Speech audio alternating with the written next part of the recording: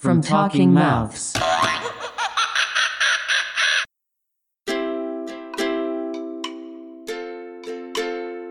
A few years ago, someone took it upon themselves to put a few garden gnomes strategically along the trail, and I think it was Joe DeGraff. I was not the punk that put the garden gnomes up there. That was not me. I think that's Anthony DiLorenzo that punked it.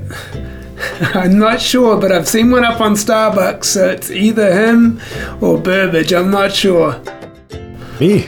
No, I don't know anything about it. No, I'm not going to be carrying garden gnomes around with me. How many trails have they showed up? Just Starbucks and Southpaw? Yeah, well, I think there's a garden gnome in Anthony's yard, actually. Yeah.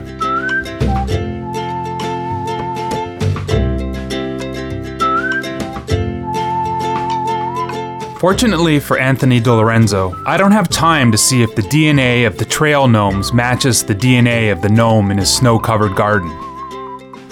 I'm too busy editing Paul Burbage's oral history of his time in rehab, or maybe that should be on rehab. Paul is one of Whitehorse's most prolific and talented trail builders.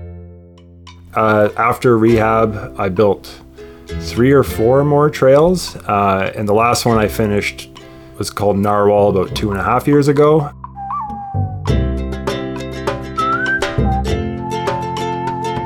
I'm not building currently. I expect I'll build something else again in the future. I've been kind of looked around a bit since then. Nothing's really grabbed hold of me quite yet.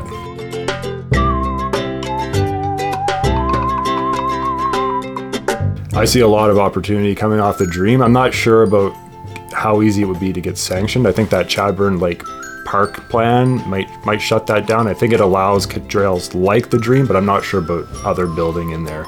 There's lots of great stuff. I walked around above Narwhal to see if I could connect something off the Dream down to Narwhal, and there's lots of really interesting terrain.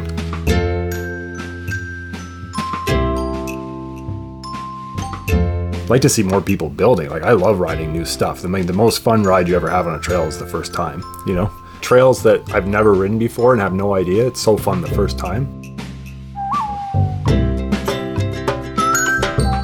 For me, anyway, the first time I don't know what's coming, and so that I'm not thinking, right? It's like, what's his name? Mihai Csikszentmihalyi. You're in that flow state, and you're not thinking, you're just reacting. It's a different experience than when you know what's coming.